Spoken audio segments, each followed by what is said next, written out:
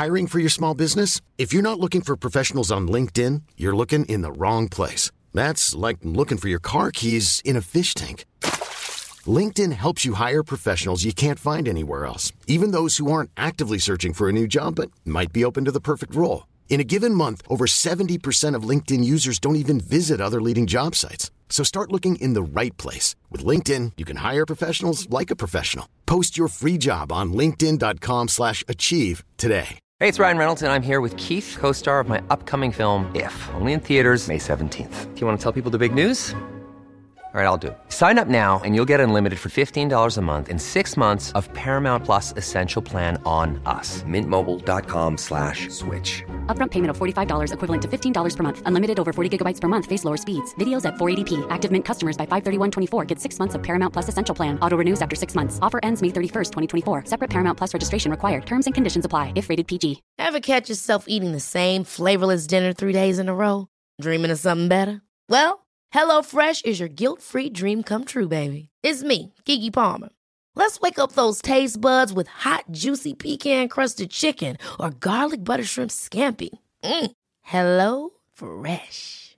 Stop dreaming of all the delicious possibilities and dig in at HelloFresh.com. Let's get this dinner party started.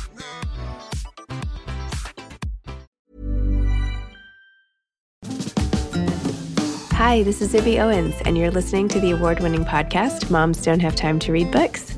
I'm also the host of Moms Don't Have Time to Lose Weight, and I'm the editor of the anthology, which you should run out and buy, called Moms Don't Have Time to, a quarantine anthology.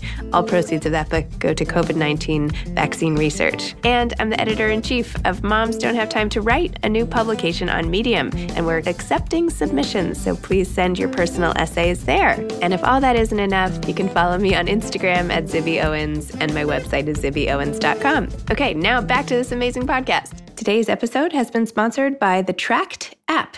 Try Tract for 1 free year when you use promo code Zibby at checkout. Why would you use Tract? You can have active screen time you can feel good about.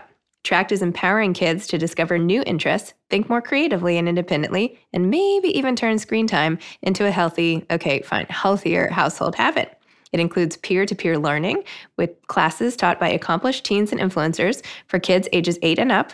It enables kids to explore new interests through fun, thought-provoking classes designed to teach college-ready skills, and allows them to connect with like-minded peers from around the world through clubs and trivia.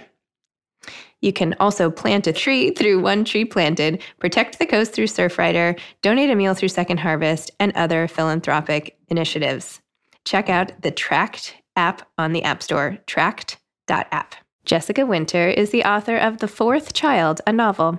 She is also an editor at The New Yorker. Her writing has appeared in The New York Times, The Guardian, Book Forum, The Believer, and many other publications. She lives in Flatbush, Brooklyn, with her family. Welcome, Jessica. Thank you so much for coming on Moms Don't Have Time to Read Books to discuss The Fourth Child, a novel, your latest book. Thank you for having me, Zibby. It's nice to be here. Yeah, it's my pleasure. So for listeners who aren't familiar yet with The Fourth Child, could you give a little synopsis and also talk about what inspired you to write it? Sure. I would say that the book is a love story about a mother and her 2 very different daughters, one of whom is her biological daughter and the other is adopted. The mother's name is Jane. She's devoutly Catholic. She falls pregnant in high school and she gets married and she has 3 kids in quick succession. And as her kids are entering their tween and teen years and becoming more and more independent, she starts to feel this restlessness. This is bringing us up to the early 1990s. And her restlessness drives her toward 2 pretty fateful decisions. One is that she adopts a child from Romania named Mirella, and the other is that she becomes active in a local pro-life organization. The idea for the book came to me about 6 years ago. I had just had my first baby, and I was thinking a lot at that time about reproductive rights, and I was also thinking a lot about attachment and attachment theory. I was reading a lot of the writings of Donald Winnicott. And in this strange way, these ideas that were kind of bouncing around in my head started expressing themselves through these characters. And I went from there. Wow.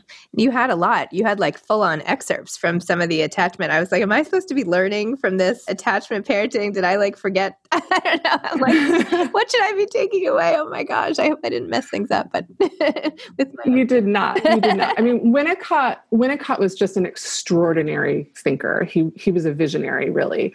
So much of what we understand about children and how what we want to foster as parents now, so much of what we get from contemporary parenting experts actually comes from this person who was born in the late 19th century. The idea of validating a child's emotions so that they don't become codependent, that's Winnicott. The good enough mother, the idea of a transitional object. What else? Oh, the sacred importance of play.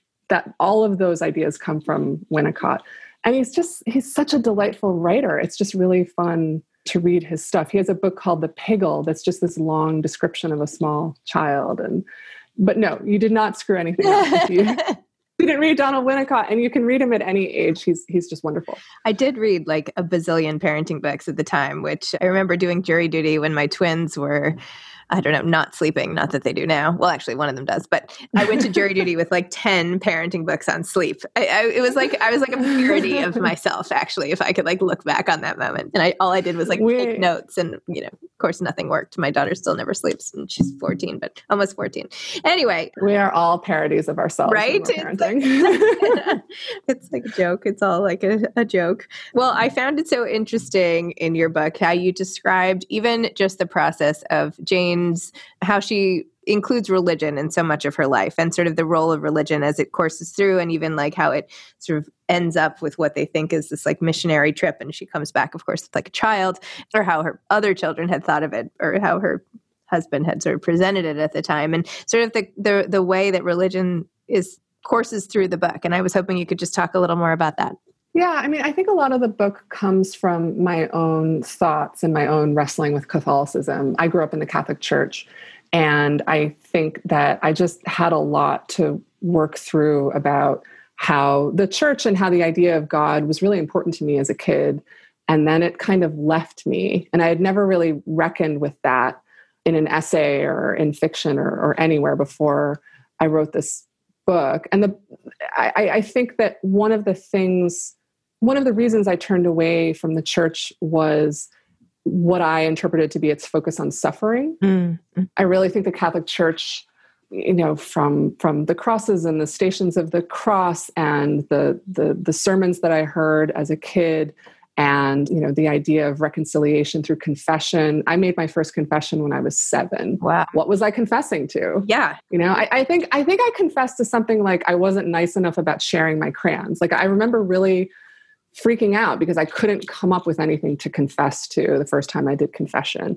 And so this idea of suffering and penance and guilt that so suffuses the Catholic Church, I think was a big part of why I just didn't want any part of it anymore.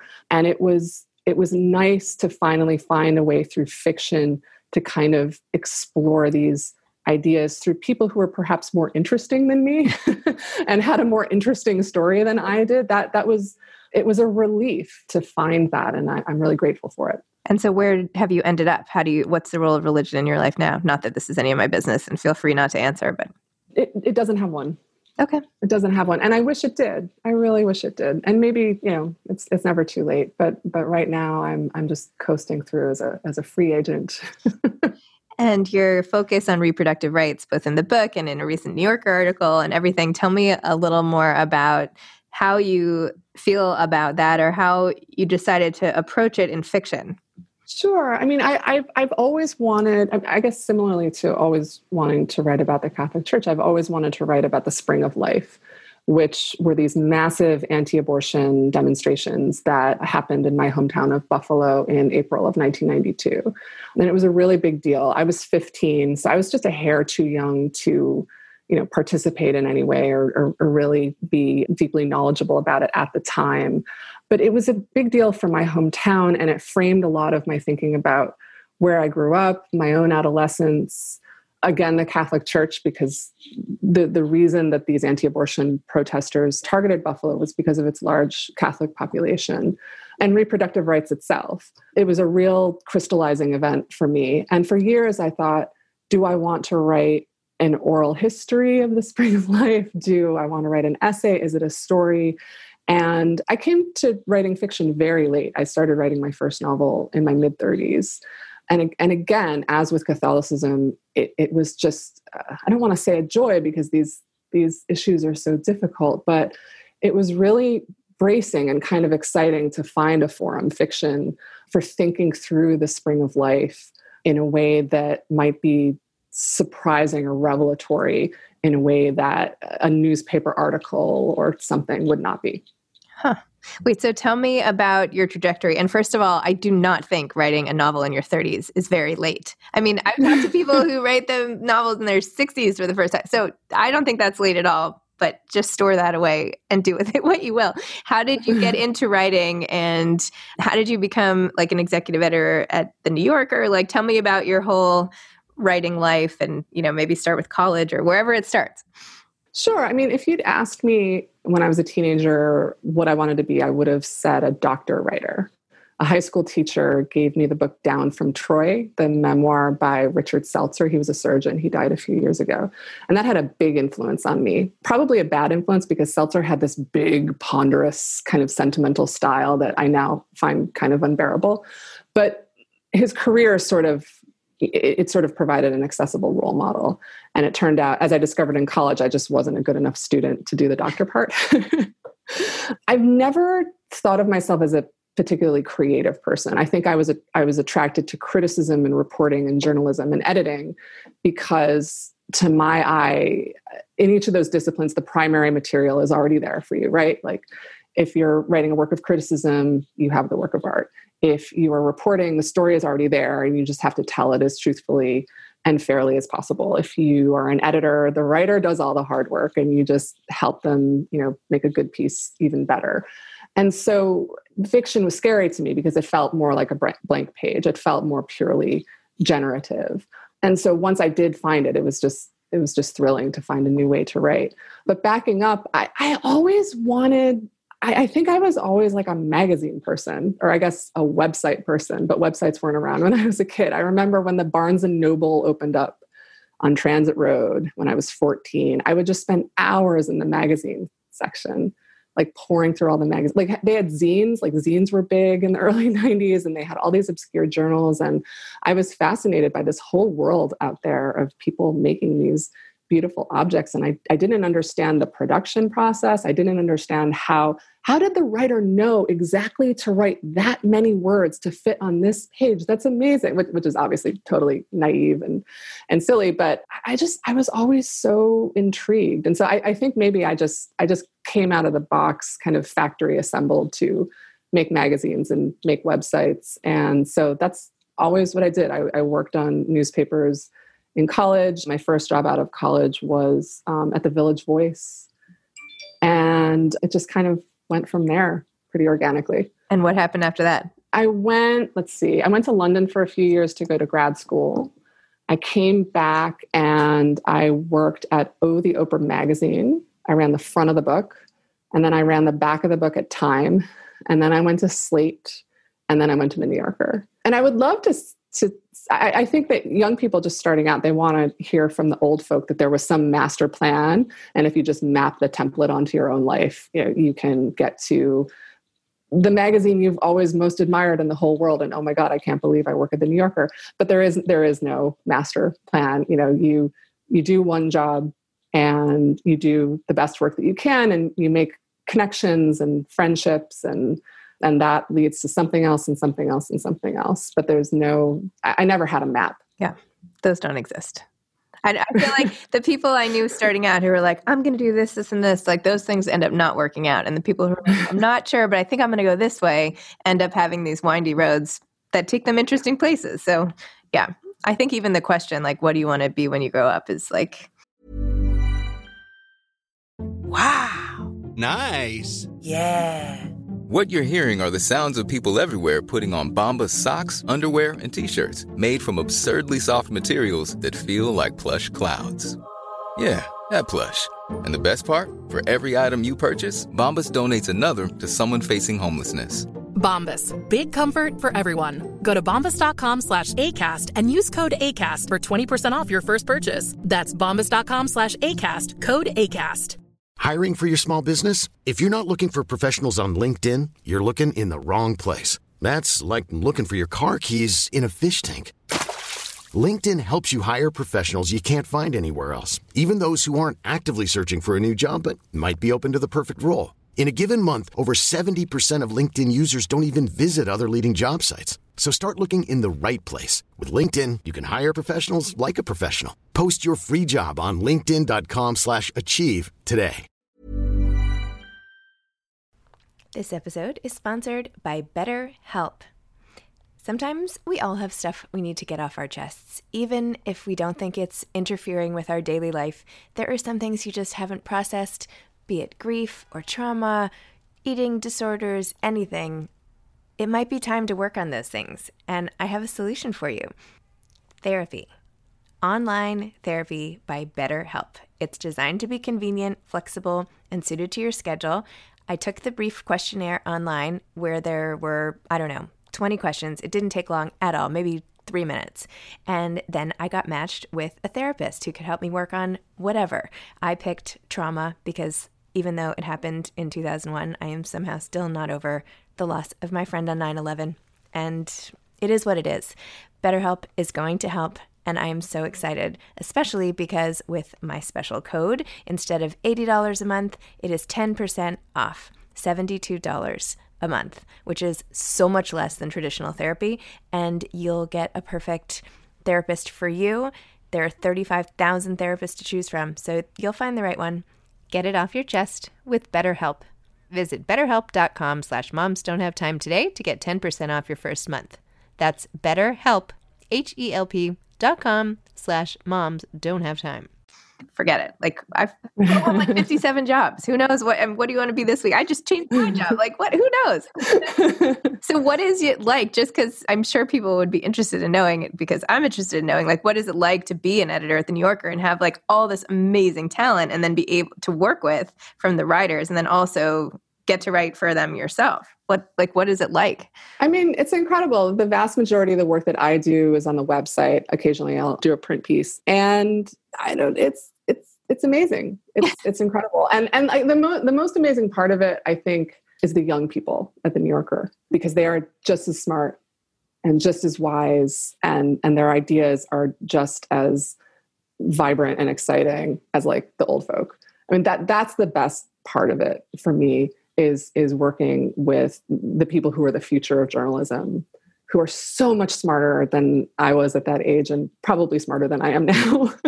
That's what I mean, especially in the pandemic, just working with that kind of talent is really helping me get through my days, certainly. And it's just incredible to be surrounded by people who hold themselves to such high standards and who are so kind and helpful and collegial about holding themselves to those kinds of standards. It's not cutthroat. It's not, people trying to outdo each other. It's people trying to outdo themselves together. And that's a wonderful thing. That is a wonderful thing.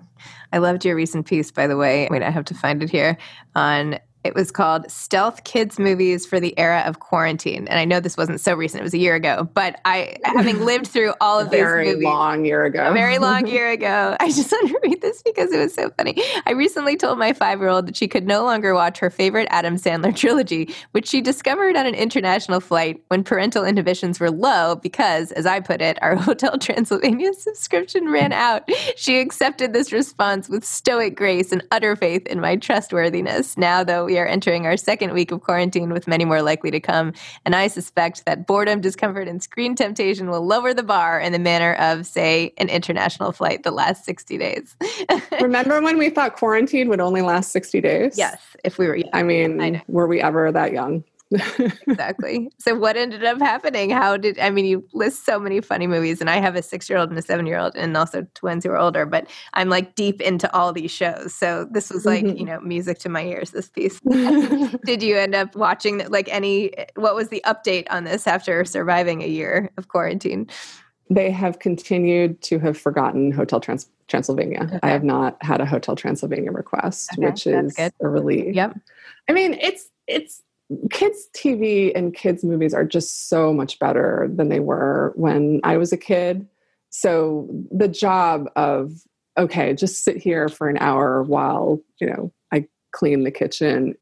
It's just so much easier now to feel kind of good about whatever they're watching. They had a Bluey phase. Right now they're into Waffles and Moki, the Michelle Obama puppet show about we food. have not seen They're really into that Okay, right now. Yeah. Waffles and Moki. What else? Yeah, I mean, they have phases where they'll just watch one show over and over and over again. And then one day, like a light switch flips. Yeah.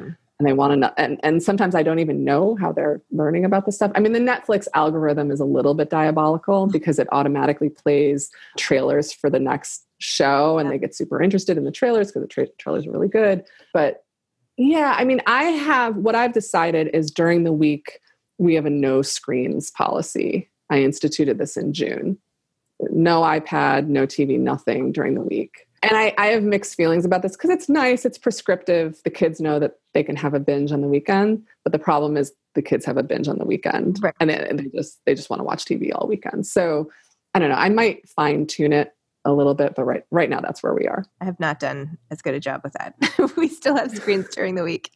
I don't know. I feel like my kids are now so into YouTube and like playing Roblox and things like that I would rather they watch TV like in the old days. I'm terrified of YouTube. Yeah. Just absolutely terrified of YouTube. It's really nice. My son does watch Subway's coming in and out of the station on YouTube. There's this whole community of like Subway watchers. Interesting. And the videos are super wholesome. They're just, the commenters are like, good job with the C train today. It's just it's like the most wholesome, like Andy Warhol movie. Wow. It's like nothing happens, but he enjoys watching those. But I watch him like a hawk when he's watching YouTube because I'm so afraid of what might pop up. Yeah. It's not good. And it's not a way for me to like, run off and take a shower or something. Yeah. Because like I'm like hovering over him, which I'm sure he loves it too. And how do you know? So I heard about this latest book originally a while ago from Rumaan Alam. How are you guys connected? How did I meet Rumaan? We did a podcast together years ago. We did an episode of Mom and Dad Are Fighting together. And then I think he wrote for me, and his kids are slightly older than mine. And I remember. I mean, one time I ran into him at the playground. We go to the same playground a lot, and it just kind of went from there. But I really admired his first book, Rich and Pretty. I think I wrote a very brief little squib about it when my first book came out, and I've enjoyed watching his career.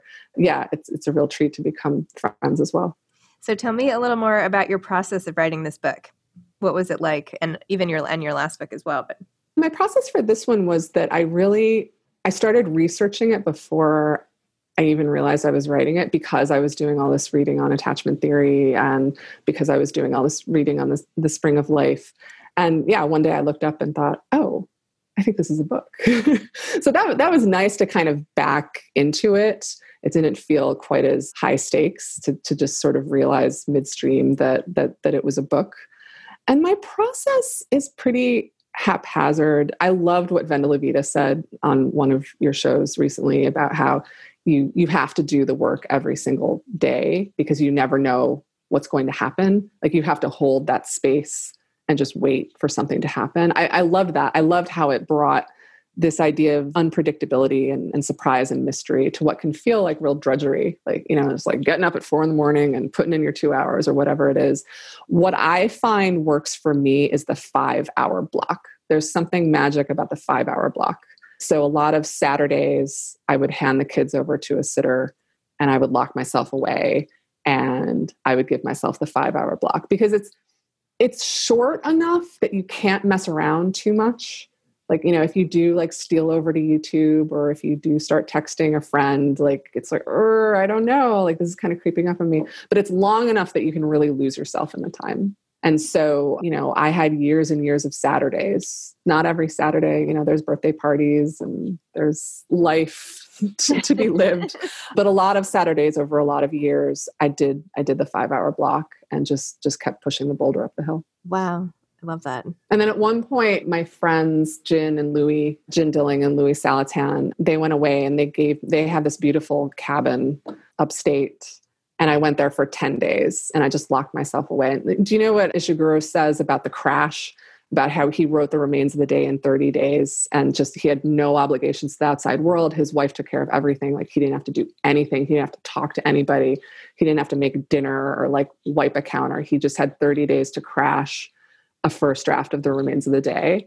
And I was trying to do that in 10 days in Jin and Louie's cabin. How did it go? It went well. I mean, the draft that came out of those 10 days was absolute garbage, but it existed. Mm-hmm. There was a draft. And just getting over that psychological hurdle was just an incredible feeling. Wow. That's amazing. And what are you going to work on next? Do you have another novel in you?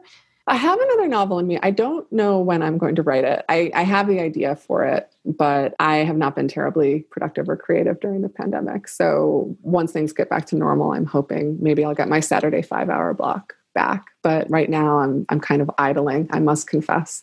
And I feel sheepish about saying that out loud, but I also want other people to hear somebody saying this so that they feel okay if they're having the same kind of frustration than I am. I hear that over and over and over again. Oh, good. You are not alone in how you feel about it. And there is no pressure. I feel bad sometimes asking the question, like I'm putting people on the spot, like you have to have something in the works or ready. And I don't mean it. It's just some people do have stuff. So I don't know. I just like to know, like, even if it means, my next plan is to like go to the park with my kids, like amazing, great. I don't know. I just like to know what's next. Like what's on the... That is the extent of my plans. That's yes. Great. This weekend, we've got a birthday party and like, there's a new playground that just opened up in our neighborhood. Like those are the extent of my plans.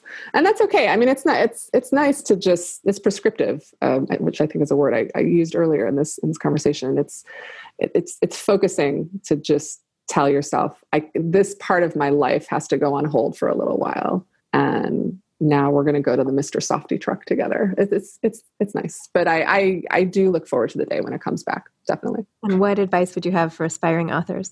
Oh my goodness.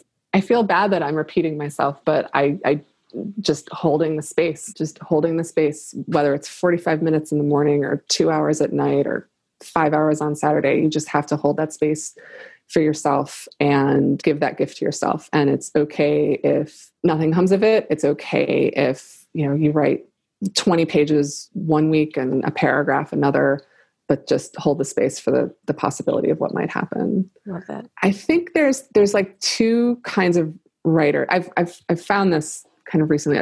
There's two kinds of writers. There are the writers who really want to find an audience, that they're not pandering to an audience or trying to manufacture something for a certain demographic of people, but they really want to publish something that enters into a conversation, a larger conversation in the world. And there's a second type of writer who you could tell them, this manuscript that you're working so hard on, it's just going to malinger in a drawer for the rest of your life. And you're not going to get an agent. You're not going to get an editor. This is going nowhere. And they would still do it. They would still do it to the best of their ability for themselves because they have to. And I think I think those writers, that second group of writers, has it easier than the first group because they don't want anything other than the work. And so I guess my other piece of advice is try to foster that part of yourself that is saying, this is just for me and the work is its own reward. Love it. I have a really hard time with that. I do not follow my own advice, but if other people can do it, they should. Awesome. Well, Jessica, thank you. Thanks for coming on Moms Don't Have Time to Read Books. Thanks for this lovely conversation. And I'm going to go back to your article over here to get some more movie tips for the kids when I'm done. Thank you, Zibby. This was so much fun. Okay, good. All right. Thanks. Bye-bye. Bye. Thanks to Tract App for sponsoring today's episode. Thanks for listening to this episode of Moms Don't Have Time to Read Books. Don't forget to follow me on Instagram at Zibby Owens and at Moms Don't Have Time to Read Books.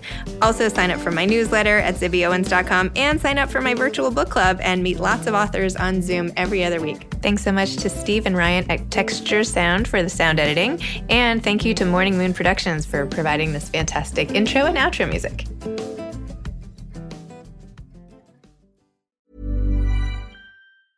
Even when we're on a budget, we still deserve nice things. Quince is a place to scoop up stunning high-end goods for 50 to 80% less than similar brands. They have buttery soft cashmere sweaters starting at $50, luxurious Italian leather bags, and so much more. Plus, Quince only works with factories that use safe, ethical, and responsible manufacturing. Get the high-end goods you'll love without the high price tag with Quince. Go to quince.com/style for free shipping and 365-day returns. Ever catch yourself eating the same flavorless dinner 3 days in a row? Dreaming of something better? Well, HelloFresh is your guilt-free dream come true, baby. It's me, Keke Palmer. Let's wake up those taste buds with hot, juicy pecan-crusted chicken or garlic butter shrimp scampi. Hello Fresh.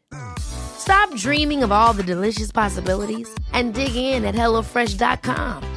Let's get this dinner party started. Planning for your next trip?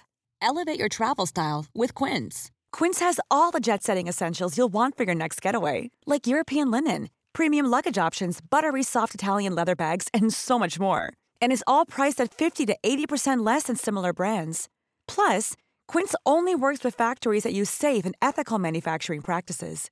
Pack your bags with high-quality essentials you'll be wearing for vacations to come with Quince. Go to quince.com/pack for free shipping and 365-day returns.